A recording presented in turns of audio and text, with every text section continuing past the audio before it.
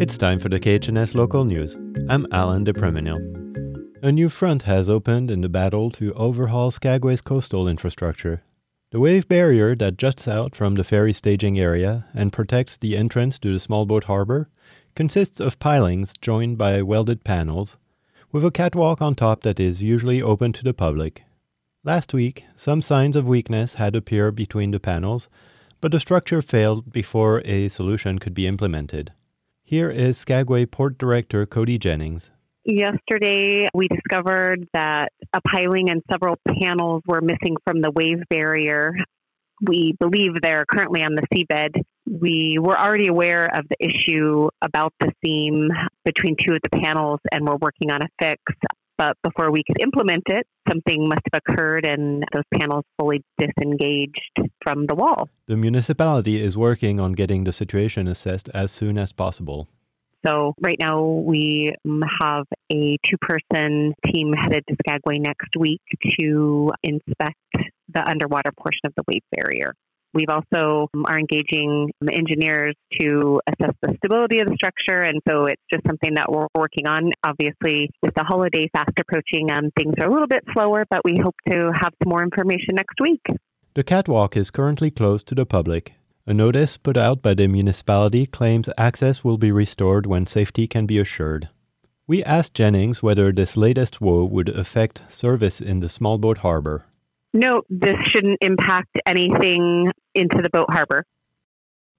Skagway's rockslide mitigation project on the hillside above its largest cruise ship dock is going so well that geotechnical engineers expect the dock to be safe enough for 2 ships to use it next season.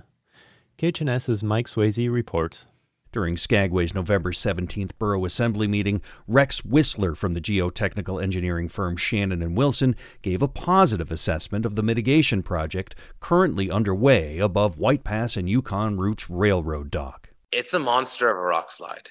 There's no denying that. But it is going really, really well. Last week, the subcontractor Rock Supremacy started drilling into larger rocks, placing charges inside and detonating them in order to break apart large rocks that need to be sent down the slide area. Originally, the plan only called for workers to use pry bars and airbags to move those rocks.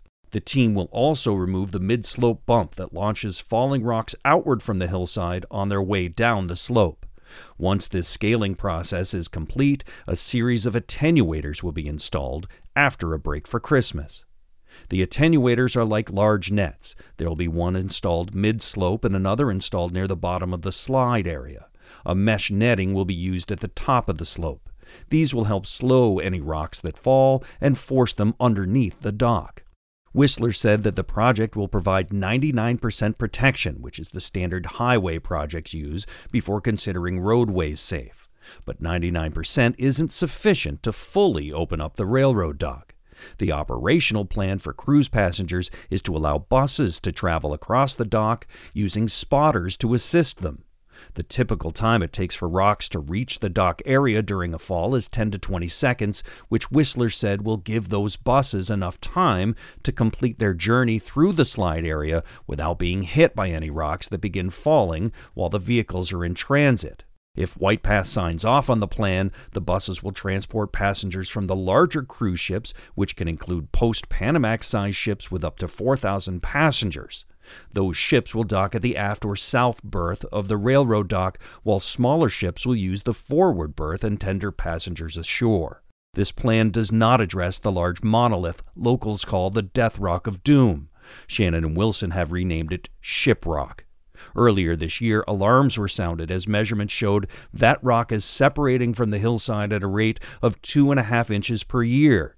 The Assembly unanimously approved $70,000 to install a modern monitoring system for that monolith. The final step of the mitigation project will be a live test of the system in the spring, in which they will send rocks down the slope to make sure the attenuators work as planned. Reporting from Skagway, I'm Mike Swayze. That's it for the KHNS local news. We had a story today by Mike Swayze, and I'm Alan DePreminil. You can find these stories at khns.org/news. This is KHNS, Haines, Skagway, and Klukwan.